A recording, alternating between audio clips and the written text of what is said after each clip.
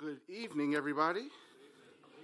I've been practicing to say good evening because I don't want to be an idiot and say good morning because I'm so used to saying good morning on Sunday morning. So I got one thing right. But I'm excited. Thank you again for inviting me. And a lot's changed in 2 months. So we have three now. So I have a 5-year-old daughter, a 3-year-old daughter, and now a 3-week son. And the best analogy I got going from 2 to 3 kids was like going from man to zone coverage. So if you're a football guy or a basketball guy, you kind of understand that concept of now it's not one-on-one. We kind of have to watch everything. But it's a reprogramming because I'm so used to buying everything pink and purple and dolls and flowery that the first time I went to the store to buy something for, his name is Judge. I'm Ryan Justin Noble, so our son's name is Ryan Judge Noble. So we call him Judge. And I was grabbing pink and purple stuff and realized, what am I doing? It's a boy. I can't. So y'all keep praying for me, please, because I'm still learning. All right. So we're going to be talking from Psalm 139 tonight. So if you can flip to Psalm 139, and I'm going to pray real quick, and then we're just going to jump in the text, and we're going to kind of camp out in the Psalm by David. So let's pray real quick. Father, just thank you so much for the honor and privilege of just being able to read your word, to study it, to talk about it, and ultimately to worship you, Lord.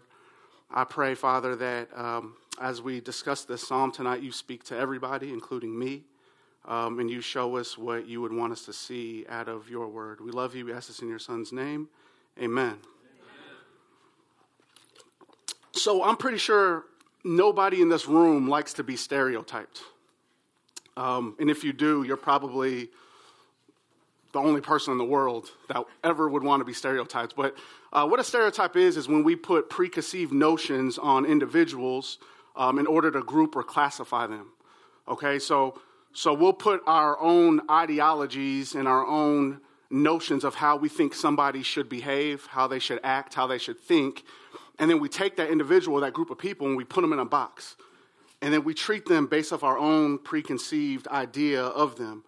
Now, none of us like to be stereotyped. The problem is most people in this room stereotype God, including me. We project our own ideologies on who we think God should be according to how we think. So we put God in this box and we say, okay, God, you need to behave like this. You need to act like this. You should respond to me like this because I've already made up in my mind these preconceived notions that I'm forcing onto you. And in Psalm 139, I think what we're seeing is David trying to take God out of this box. In the history of Israel, it's a young nation and they're surrounded by polytheistic nations, meaning all these other nations around them worship multiple gods. And these other nations classify their gods usually based on territory or some type of speciality. So there's a god of the mountains, a god of the sea, a god of the air, a god of fertility, a god of the land, a god of the cattle. And these gods are restricted to these territories or these special functions. And one of the struggles you see all throughout the Old Testament is the Israelites, the people of God, intermingling with all these other notions. And you see them starting to worship the other gods. And then what they do is they take the ideologies of those gods and they place them on Yahweh or the God of Israel. And so even though they know certain characteristics or attributes about God, there's this wrestling going on because they're continuously putting God in this box. And what David's trying to do in Psalm 139 is take God out of that box. The problem is when you take somebody out of a box, when you try to get rid of a stereotype of an individual, it causes you to wrestle internally. Because what I'm having to do now is balance my preconceived notion of that person and how I think they are versus who they really are. And so there's this internal struggle whenever we try to break stereotypes of individuals. Psalm 139 is dealing all with God's attributes. So it's not who do I think God is, it's who God really is. And in it, you're seeing David flesh out what we call the omnis in theology. The omniscience of God, the omnipresence, and the omnipotence of God. And David starts out dealing with the omniscience of God. Verse 1, he says, "O Lord, you have searched me and known me. You know when I sit down and when I rise up. You understand my thought from afar. You scrutinize my path and my lying down, and are intimately acquainted with all my ways. Even before there is a word on my tongue, behold, O Lord, you know it all, and you have enclosed me behind and before, and laid your hand upon me. Such knowledge is too wonderful for me. It is too high. I cannot attain it. David's dealing right now, he's unpacking the omniscience of God. Omniscience means all-knowing. It means that God literally knows everything.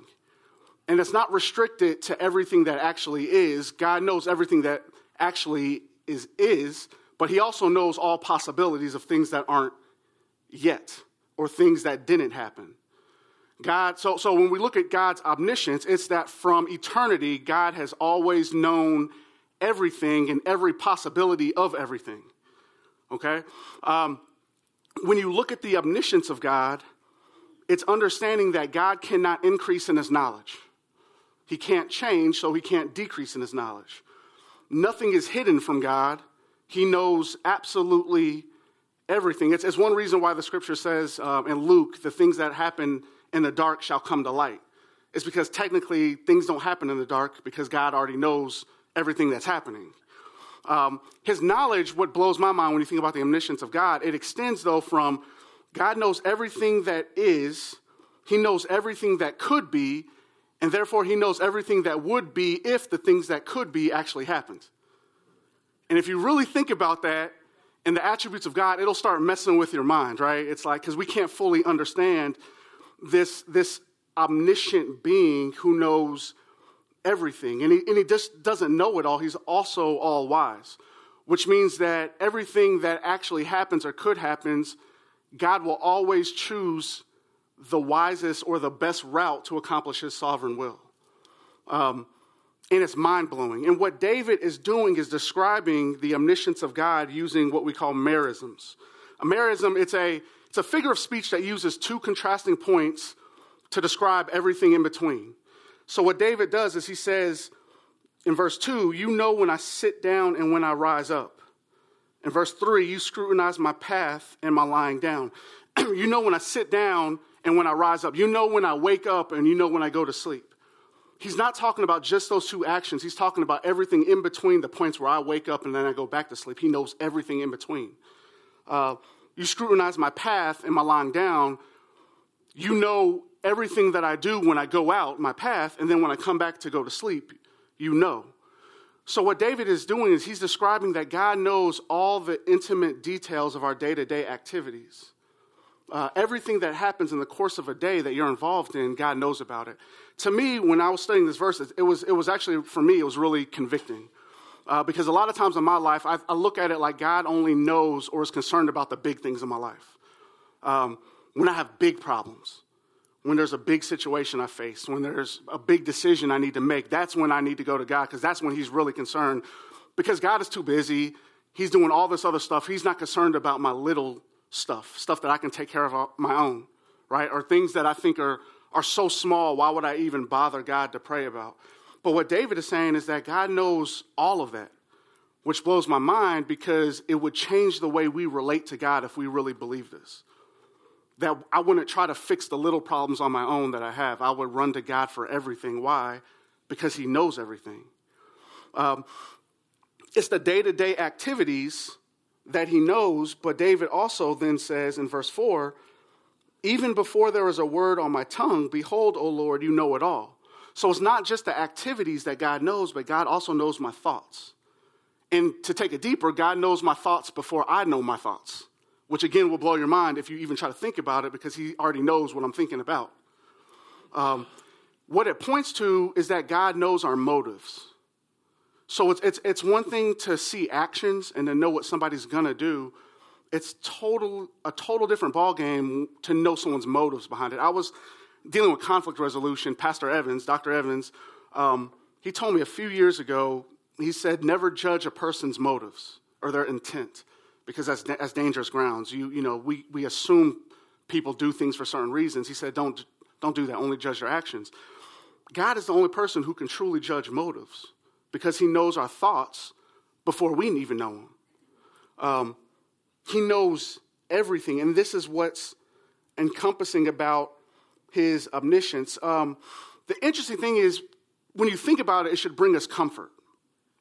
It should bring me comfort. Many times in our lives, I think we ask questions, or at least I have. I won't assume you guys have. I've asked myself, like, God, have you forgotten about me? Do you care what I'm going through? Do you even know what I'm going through? It's why it's an old praise team song. I don't know how old, but the song that says, I am not forgotten, I am not forgotten, I'm not forgotten, God knows my name. If you really think about those words, it's comforting, knowing that the things that I'm going through, the things you're going through, God knows about. And even things that we might think is small, like, God's probably not concerned, like he knows and he cares about those things. The interesting thing is that the comfort that I think that should bring, it doesn't bring to David. David says in verse 5, you have enclosed me behind and before, you laid your hand upon me. David is speaking negatively here. He's saying, I feel like you're confining me, God, with this knowledge that you have of me. You're in front of me, you're behind me, you're on all sides. And the language of your laid your hand upon me is the image of if I were to take my palm and to press it down on something. That's the image David is getting. He's saying, God, it's like your hand is pressing down on me. It's oppressing me. You've confined me to this box, and now you're pressing me in. It's when I was first learning how to play chess. Does anyone play chess? Dominoes? Anyone play dominoes?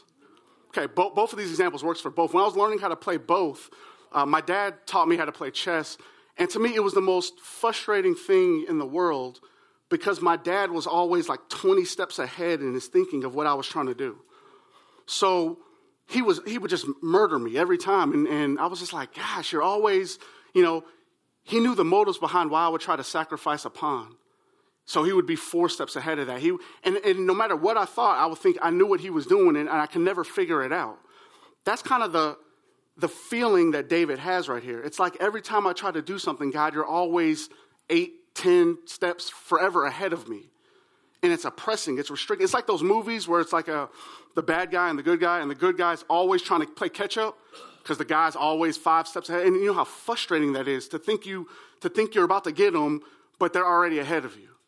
And David, that's what he's saying. He's saying, I can't get away from this knowledge of you. And this hand that's pressing down on me. And it's a dichotomy of God because it should bring comfort. But to David, it brings this fear and this gut-wrenching, turmoil to his soul. And it's a dichotomy about how the same God with the same character can bring both upon you. It's the most intimate relationship I can think of is between me and my wife in terms of human terms. And my wife knows everything about me. So we have this intimate relationship to where she a lot of times knows what I'm thinking. She knows why I do certain things. If I say something a certain way, she'll be, okay, you said that because of this. And there's an aspect to that that's really comforting because most of us throughout the day, we wear masks. When we go to work, you got to put on a certain mask to deal with certain individuals. We have to be politically correct all over the place. You have to choose your words carefully around certain individuals, right? And we go through life, switching masks, putting on fronts, sometimes properly, sometimes improperly. But when I get home, it's like my wife, Danny, she sees through that. So I'm able to come home and take all that off and be me. And there's a comfort in that, where I can be me. The flip side is there's this terrifying aspect to that she knows I'm me, and so I can't lie to her. I can't put on a front to her because she knows that's not how you feel. I can't, I'm okay. No, you're not. And so there's this aspect that's terrifying. There's an aspect of God that's terrifying because he knows what I think. You know how scary it'd be to walk around and people know what you're thinking? You see those like superhero questions, would you want to be able to read people's minds? I would hate that. I would absolutely hate that. And there's this terrifying aspect that God knows what I'm actually thinking. Those thoughts that bubble up inside of you and you're like, where did that come from? If you have kids, you know it. I've said stuff to my kids out of anger and I'm just like, where did that come from? I would never speak to someone like that. God knows that. He knows when I get really mad and I'm thinking very sinful thoughts toward people. He knows that. He knows when I think I'm doing a good deed, but really it's manipulation. It's really to benefit me. He knows my motivation behind even things that I think I'm doing. And there's an aspect of that that's comforting and terrifying because we can't hide from this great God of knowledge. David only comes up with the conclusion that such knowledge is too wonderful for me. It's too high. I can't even attain it, which is why I said earlier, if you really try to sit around and think about the omniscience of God, it'll mess with your head. You'll go crazy because we can't comprehend this all-encompassing, this all-confining knowledge of someone who knows everything and knows everything comprehensively. So David's response here is, okay, it's confining, so what I'm going to try to do is run. And that's where we get. Now, the issue is David runs from God's omniscience and runs right into his omnipresence. All right? So verse 7, he says, where can I go from your spirit? Where can I flee from your presence? If I ascend to heaven, you are there. If I make my bed in Sheol, behold, you are there. If I take the wings of the dawn, if I dwell in the remotest part of the sea, even there your hand will lead me, and your right hand will lay hold of me. If I say, surely the darkness will overwhelm me, and the light around me will be night, even the darkness is not dark to you, and the night is as bright as the day, darkness and the light are alike to you. There's this confining, all-knowing knowledge of God. David tries to run. The problem is David is really saying, where can I even go to get away from you? And again, he uses merisms. He's picking the biggest, widest points he can think of, the highest point David can think of. If I go to heaven, you're there. If I go to the deepest place I can even imagine, Sheol, the place of the dead, hell, your presence is there. If I try to go as far on the horizon as I can, to the dawn, you're there. If I go out to the middle of the sea, you're there.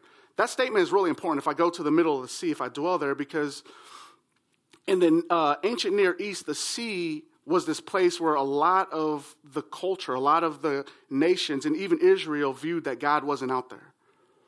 It was this place where God doesn't go out to the sea. It's why it was so violent and turbulent. It's dark. It's chaotic. So God's not out there. It's interesting. That's why Jonah tries to run to the sea. Out of all the places Jonah thinks he can get away from God, he says, I'm going to get in this boat and go out into the middle of the ocean to get away from God. It's why the disciples are always terrified when they're out in the lakes, in the seas. And then when Jesus calms the storms, they're like, who is this that can even calm and command the ocean? It's because there's this view, this ideology, again, that they've projected on the God of Israel that says, okay, we understand, Yahweh, that you're the God of everything and you're the creator, but you probably don't go out in the sea. But David is saying, I'm going to fight through even that notion because you're even out there. The omnipresence of God means that God is everywhere. He's all present. He's not restricted to material matter, time, and space. Now, this isn't pantheism, okay? So pantheism is a worldview that believes God is in everything, all right? It's kind of, think of, it's this like new age Mother Nature spirituality. It's saying God is in this desk and this desk is a part of God. That's pantheism. Omnipresence of God isn't like that. God isn't in the desk. God's in this room, though. God's presence is in this room, and at the same time, God's presence is with the lonely person who's isolated in a jail cell somewhere around the world. God's with that individual. God's presence is everywhere, and what David is saying is that, where can I go to even run from you? Where could I go to flee from this God who is everywhere? In 1893, there's this famous poem that gets written. It's called The Hound of Heaven by Francis Thompson. And in this poem, he describes this chase by this hound pursuing this hare. And everything the hare is trying to do to get away doesn't work. This hound is relentless in pursuing him. And it's this analogy, it's this picture of God pursuing a sinner. And it's saying that God is this hound of heaven who, out of grace and out of love and out of mercy, relentlessly pursues this individual who wants nothing to do with him. This individual is making every excuse and trying to get away, and when he thinks he's away, God shows up, and it's just this pursuit till finally, at the end of this poem, this guy yields to God's love and his mercy. That's kind of what's going on here with David. He's saying, okay, your omniscience is overwhelming, so I'm going to try to run. I'm running, but I realize I can't get away from you because you were everywhere. And then there's a shift in David's thinking in this psalm. Verse 10, he says, even there your hand will lead me, your right hand will lay hold of me. In the first the first block, the first paragraph of the psalm, David says God's hand is oppressive. It's pressing down on him. Now he's saying your hand is gently holding my hand and it's guiding me. You're walking with me. You've laid hold of me here. It's like you're holding me as I'm going. So David now has changed from this idea that God is oppressing him. He tries to run, but he realized that God won't let him get away. Out of love, grace, and mercy, again, God is pursuing him, and now David's mindset is shifting and saying, okay, you're walking with me, Lord. Your hand is leading me. You're holding me. If I say, surely the darkness will overwhelm me and the light around me will be night, even the darkness is not dark to you, and the night is as bright as the day, darkness and light are alike to you, meaning the darkest situation I can get into, I'm okay because you know I'm there and you're there with me. And that should really bring us comfort, because whatever set of circumstances that you think are desolate, with no hope, and where you view darkness, you can't see the light at the end of the tunnel, whatever that situation is, there's comfort in knowing that God's right there with you. Because to God, it's not dark. To God, it's not hopeless. To God, it's not a place where there's no hope or no answer, no joy. No, God says darkness and light are alike to me. I'm right there with you. No matter the worst situation you could find yourself in, I'm there with you. Which there's a quote that says sometimes God lets you hit the rock or sometimes God lets you hit rock bottom so you know that he's the rock that's at the bottom. It's a very cool play on words, but it's the idea that no matter how low you go in life, God is right there with you. You can't outrun or escape his presence. And this is where it starts to bring comfort to David, knowing that even though I'm trying to run from you, you're still there. You're the hound of heaven. You pursue me no matter what. And this causes David to start to internalize. He starts to meditate. He says, why is God all-knowing? How does God know everything about me? Why does God always pursue me? Why doesn't God let me go? And his answer is the omnipotence of God, the all-power of God. Omnipotence is all-powerful. It's almighty. Verse 13 starts with for, and for in Scripture is a reasoning compound word. So when you see for in Scripture starting off a verse, it's about to explain the reasoning for everything before it. So everything that we've just read so far, verses 1 through 12, David's explaining in this next part. The reason why you're omniscient and all-present, omnipresent, is because of this. For you formed my inward parts. You have wove me in my mother's womb. I will give thanks to you, for I am fearfully and wonderfully made. Wonderful are your works, and my soul knows it very well. My frame was not hidden from you, and when I was made in secret and skillfully wrought in the depths of the earth, your eyes have seen my unformed substance. And in your book were written all the days that were ordained for me, when as yet there was not one of them. David is saying the reason why you're like this with me is because you were all powerful by even creating me. It's not the fact that God created David, it's the manner in which he did create him. It's the language that he used, shows this very intimate process of God creating the individual. You have formed my inward parts. The word form, it's used of a potter taking a lump of clay and forming that into a vessel. So it's the idea of me getting my hands dirty, sticking my hands in the clay and forming a plate or forming a bowl or a cup. The intimacy there is saying that God is hands-on. He didn't create David from afar. He was right there with him. He formed his unformed substance. You've seen it, but he took it and formed it. The next part of the psalm, the verse, it says, you wove me in my mother's womb. The word wove, some translations say knit, speaks of somebody weaving a basket together. And these baskets sometimes have very intricate designs, right? You ever see like people who do yarn work? I don't know what the correct term is, but they make like tapestries out of yarn and stuff. How intricate these designs are. Where I look at that, I'm like, how can you even picture that? And they take yarn and they weave it together, and it's very hands-on. It's an intimate function. David is saying, you were hands-on when you created me, and you did it very intricately. I'm fearfully and wonderfully made. Your fingerprints are all over me. And it shows that God is all powerful enough not to sit back and speak things into existence. When you go back and look at Genesis, and God is speaking everything into existence, but then when he gets to man, he doesn't speak. He forms man out of the dust. And then he fashions women, which is why women are more beautiful than men, because God takes dust, just throws that together for a man, but then he fashions a woman together, right? It's this intimate level of God creating us. It's why we're the pinnacle of his creation, because we're made in his image. And there's this intimacy, not just in this part of the psalm, but when you look at the whole psalm, you see intimacy all throughout it. The first part, verse 3, he says, you are intimately acquainted with all my ways. David refers to God as Lord twice in the first part. That's Yahweh. That's God's relational name. He's saying in the midst of my struggling with who you are and me trying to break down the stereotype, it's in the context of my personal relationship with you in the first place, God. There's an intimate relationship. There's an intimacy of God knowing everything about me. There's an intimacy in God chasing me when I try to run from him. And there's an intimacy of God even forming me in my mother's womb. The whole psalm is birthed out of this intimate love that God has for us, who has for me and for you.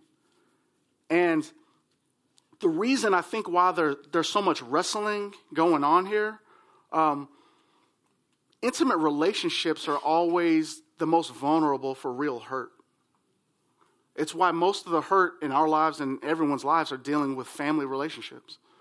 The most intimate relationship should be within family context, a mother, a father, and children. Most people's hurts, most deep wounds are dealing with bad parenting, dealing with dysfunctional marriages, dealing with wayward children. It's within family context. Why? Because whenever you're that vulnerable with somebody, you've opened yourself up. And if they mistreat you, then what do? You put up walls and you start protecting yourself from other intimate relationships because you don't want to be hurt that way again. There's a wrestling with here of trying to not stereotype God is because God is on an intimate level with us like no other. And part of us are saying, okay, God, if I open myself up to you, will you hurt me? Will you let me down? Are your plans for me even good? When something goes wrong in my life, God, why'd you even let that happen? You know, I'm trying to worship you. I'm trying to love you. I'm trying to be obedient. But when something bad happens, because I've opened myself up to you and because of how intimate we are, that's when I try to close myself off from God, where David's at, and then I try to run from God. There's this level of intimacy all throughout the psalm, which is why we wrestle with God when it comes to intimate things, because we know what it's like to be hurt with close relationships. And so why do I want to draw near to God when he can just hurt me on a level that's going to be way more painful than anybody else? The beautiful thing is how David responds to that question in verse 17. He says, how precious are your thoughts to me, O God? How vast are the sum of them? He's saying, I know how intimate you are with me, but I also know your thoughts toward me are good. This is why Romans 8:28, God works everything together for the good of those who believe and are called according to his purposes. Doesn't mean bad things will happen in my life. It means that God will use all those things and work them together for my good if I love the Lord. It's conditional. But what it's saying and what David's getting to, another attribute of God that we all have to recognize is that God is good. And that's something that we have to wrestle with too, because how can a good God allow all the evil to happen? It's one of those questions that a lot of unbelievers struggle with. If you say God is good, how can you look at all the evil? How can you look at wars and children being killed? How can you look at women being treated a certain way in different cultures and religions? How can you look at social injustice? How can you look at all the evil in the world and say that God is good? There's a lot of ways, and the point of that, I'm not going to try to answer that. There's a lot of ways we can answer that. The point is, as we wrestle with that, we need to come up to the same conclusion that David has. And we have to realize that, God, your thoughts toward me are good. They're precious. And it's more than that they're just good, they're comprehensive. He says, how vast is the sum of them? Meaning that all of God's thoughts toward me are good. They're all for me. And as we come to grips with that, I think that's where we start to understand that it's okay to wrestle with God as long as we come up with this conclusion. Now, what David goes into next is interesting to me because it builds context for this whole psalm. Starting at verse 19, he says, "Oh, that you would slay the wicked, O God. Depart from me, therefore, men of bloodshed, for they speak against you wickedly, and your enemies take your name in vain. Do I not hate those who hate you, O Lord? And do I not loathe those who rise up against you? I hate them with the utmost hatred. They have become my enemies." We don't know, so all the commentaries and everything we know about the psalm, we don't know exactly when David wrote it, which I think is beautiful. I don't think we want to know because we get a glimpse into what David's going through as he's wrestling with this problem. When we struggle with God typically, and when we wrestle with him, because a lot of times when we wrestle, it's, God, I expected you to do something for me or behave in a certain way. That's my stereotype. You didn't do it, and now I'm trying to come to grips with why you didn't do what I thought you should have done, right? That never happens in a vacuum. It happens in the context of circumstances. So David's circumstances right now is that there are men who hate God and there are violent, evil men who hate David and they're trying to kill him. And it's in the middle of that David penned this psalm, and he's struggling with God's omniscience, his omnipresence, and his omnipotence. And he's saying, okay, God, if you are the God who you say you are, why are you allowing all these things to happen to me? Now, for us in this room, I'm sure no one's trying to kill us right now, but you replace this with what you're going through. The context of you wrestling with God is, God, how can you let my marriage end up right now where it's at? How can you let my kids drift that far? How can you let my business fail? I put my life savings in this and now it's gone down the drain. How can you let my house be foreclosed? How can you let that family member die? And I was praying for them day in and day out.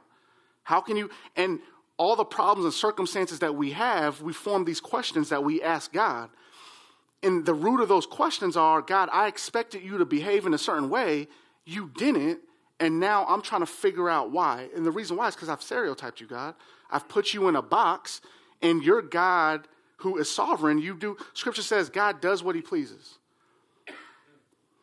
The wrestling is I have to come to grips with the fact that God is not obligated to do what I want him to do. And a lot of times what we do is we put God in this box by saying, okay, God, if I'm a good person, if I go to church, if I pray, if I read my Bible, if I give to the poor, if I'm a friendly person, we build all these conditions and say, if I do all these things, God, you're obligated to respond to my prayers. You're obligated to bless me. You're obligated to do certain things for me. And when we start doing that, we treat God like a genie. To where we come, we rub the Bible, and then we ask our wishes. And God is saying, you got to get me out the box. I don't work that way. And the way that I work, I'm not going to fully understand. You're not going to fully understand because the Bible says his thoughts are not like our thoughts. His ways are not like our ways. So when we wrestle with God and we try to break down these stereotypes, we have to understand that, one, it happens within the context of our circumstances and our situations. But two, we have to come with grips with the reality that God may not respond the way we want him to respond to our situation, to our circumstances, or to whatever we're going through. The biggest question when we come to that realization, so when we get to that point in our life and in our situation, the biggest question is, how do we then respond? How do we respond when we wrestle with God? And everyone in the room knows what it's like to wrestle with God or to wrestle with a problem or a situation, that thing that just grips you at night and you losing sleep over it. You're losing peace over it. You're trying to be at work, but you can't even think about your work because you're thinking about a problem. You're trying to be at home or on vacation and relax, and you can't because you're anxious. It's that thing that you're just wrestling with. It's causing issues. You know, that gut-wrenching where it's deep down in your soul. The question is, what's our response when we get to that point where we realize that God may not address it the way I want him to address it? And that's where David ends the psalm, and I think that it's a beautiful ending in verse 23. He says, "Search me, O God, and know my heart. Try me and know my anxious thoughts, and see if there is any hurtful way in me, and lead me in the everlasting way." David comes back full circle. He begins with pretty much the same thing. "O Lord, you have searched me and known me." The biggest difference here is that when David begins, it's negative. Remember, he's saying, you search me and know me, but then I'm going to build this case against you, God, about why I hate it. Because it's a confining knowledge, and you're pressing against me. Now that he's wrestled with God, he's coming up to the conclusion of now he's inviting God to search him.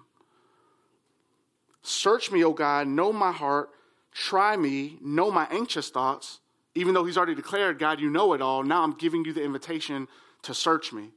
Really what the invitation is not just to search me, but then to show me where I'm wrong.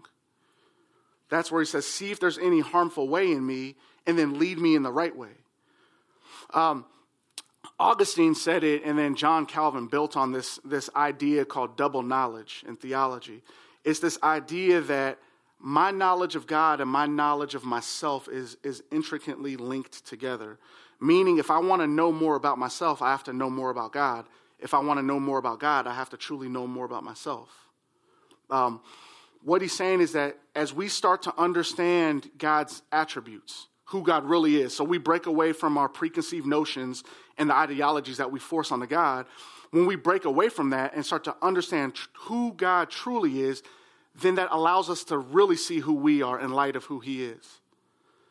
And if we, and I'm not talking about the surface stuff, because everyone can kind of say who you are, but when you get into the deep down reality of who you are, like going back to your motives and your actions and the way you think and what motivates you, what drives you, what pushes you, what tempts you, what sin will really cause you to fall, what sin do you really struggle with, the real self-knowledge. The more we know about God, the more we know about those things. And then the more we know about those things, the more we turn and relate to who God truly is. That's what David is saying at the end here in verse 23 and 24.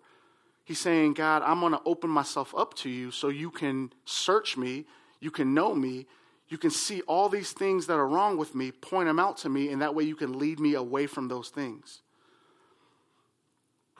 At the end of David's wrestling, what he's really getting into is that, God, I want to be loyal, I want to be obedient, and I want to be submissive to you. There's only two responses to our wrestling with God. The first response, and we see it all the time, is that when we wrestle with God, we're going through life, we have a situation, a problem, whatever. God doesn't respond the way we want him to respond or the way that we already think or say he should respond. The first response is that I'm going to turn my back on you, God. This is how most people end up as atheists. If you really drill down into an atheist, most atheists, not all, so you don't want to stereotype them, most had this preconceived notion of what God would do. God let them down, and so they say they no longer believe in him. And most of it is dealing with some type of real big pain or hurt. I know atheists because their mother died, and they prayed, but they knew God should do it. And when God didn't do it, oh, there's no God now, so I'm going to walk away. That's one response when we wrestle with God, is that we walk away because we can't come to grips with who God truly is versus who we say God should be. And when those two things don't add up, some people walk away from the faith. Or not from the faith wholly. They walk away from obedience. They walk away from righteousness or even trying to live a life that's holy. The second response is what David does. He says, okay, God, I'm wrestling with you, and there's some pain involved. There's some struggle. I might run away from a period in my life, but then when I come back, I'm going to come back with the idea of I'm going to submit to you, and I'm going to be obedient to you, and I'm going to be loyal to you. Why? Because I don't want to end up like the guys that I'm describing in verse 17 through 22. I don't want to end up like the men who are evil, who speak evil of you, and who are trying to hurt your people. And David gets to that spot. I think that's a beautiful lesson for all of us. Is anyone a fan of wrestling in general? Wrestling? I'm a football guy, so I never got into wrestling. I'll speak to this in just a second. Now you said that. The whole purpose of wrestling is the definition of wrestle is to try to throw your opponent to the ground and try to force them into submission and declare victory over them. Okay, it's try to take your will and impose your will on somebody else to declare victory. Now, I'm not talking necessarily WWE because we know that's prescriptive, but like high school wrestling, Olympic wrestling, the purpose is to try to get your opponent down to a place where they submit, where they tap the mat and they're out. my suggestion from this whole psalm is that God brings us to a place to where he forces us to wrestle with him because he wants to bring us to a place of submission. It's the whole point. There's a few different things. One, we don't engage with God to wrestle. God brings the fight to us. And the reason for the shirt, it's a sermon I preached from Genesis 32, 24 through 31, when Jacob wrestles with God at night. Jacob doesn't go looking for the fight. God pops up in the middle of the night and brings the fight to Jacob. And he does that to force him to a place of submission where Jacob finally in his life starts walking for God. I think that when we wrestle in life with our circumstances, God will allow circumstances into our life because it forces us to wrestle with who he is. And when he forces us to wrestle with who he is, he wants to bring us to a place where we submit to him. It's not that, remember, God's thoughts towards us are good and precious. It's not that God's trying to be mean. He's not the God with the magnifying glass, burning ants, the little depiction. That's not who he is. But he allows circumstances to pop up in our lives because he's constantly after our obedience. It's why Jesus says, if you love me, obey my commandments. Now, God is full of grace, grace and mercy, and he pursues us, the hound of heaven. But that doesn't take away from the fact that God constantly and will always, all throughout the scripture, bring people to a place where we have to choose whether we will submit to who God is versus who we think he should be. That's the whole point of the psalm. That's the whole point of when we go through situations in life, you're going to have to ask yourself, I'm going to have to ask myself the question, okay, God, this is who I think you are. This is who I want you to be. This is how I want you to respond, but you're telling me you're going to do this. And when I'm faced with these two, God is saying, not my will, but yours be done. The same way Jesus had to wrestle in the Garden of Gethsemane with God. His own son wrestled with him.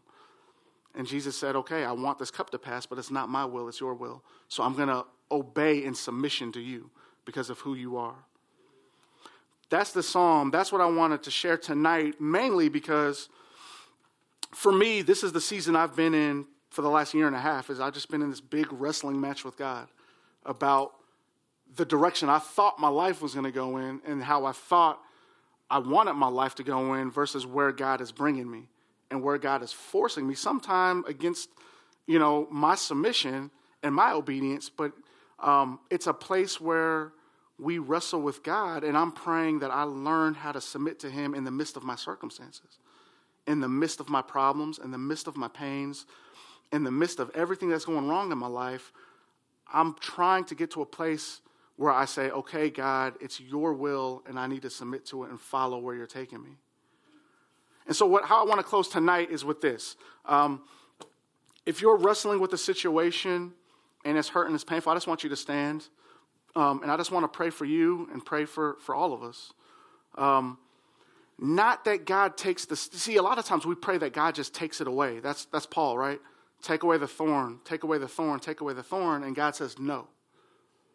My prayer is that as we wrestle with God, we come to a place in our lives where we say, okay, God, I'm going to submit to you. And your grace is enough.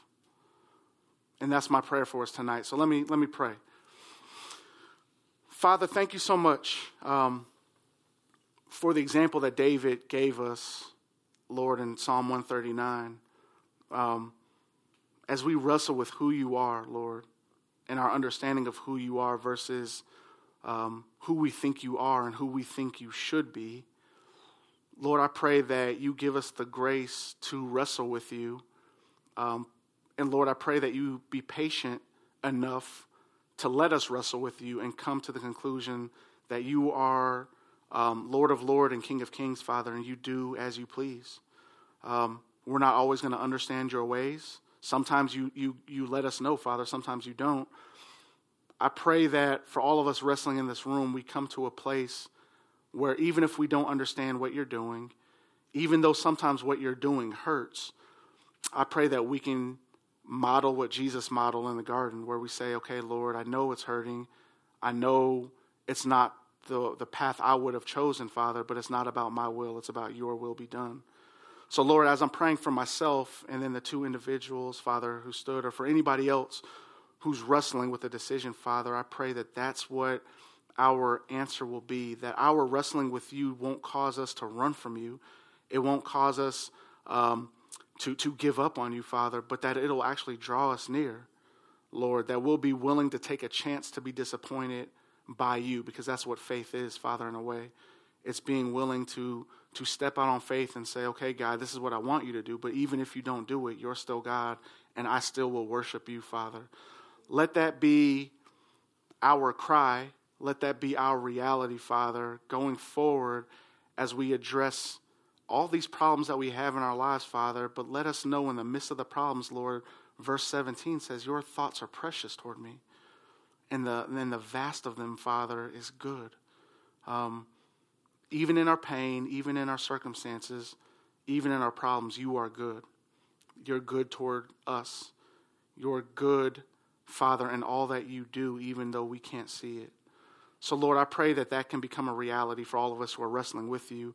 I pray that you can comfort us, Father, give us peace, and ultimately draw us close to you, Father. Draw us near so that we can worship you in spirit and truth, Father. We love you and we thank you, and it's in your Son's name that we pray. Amen.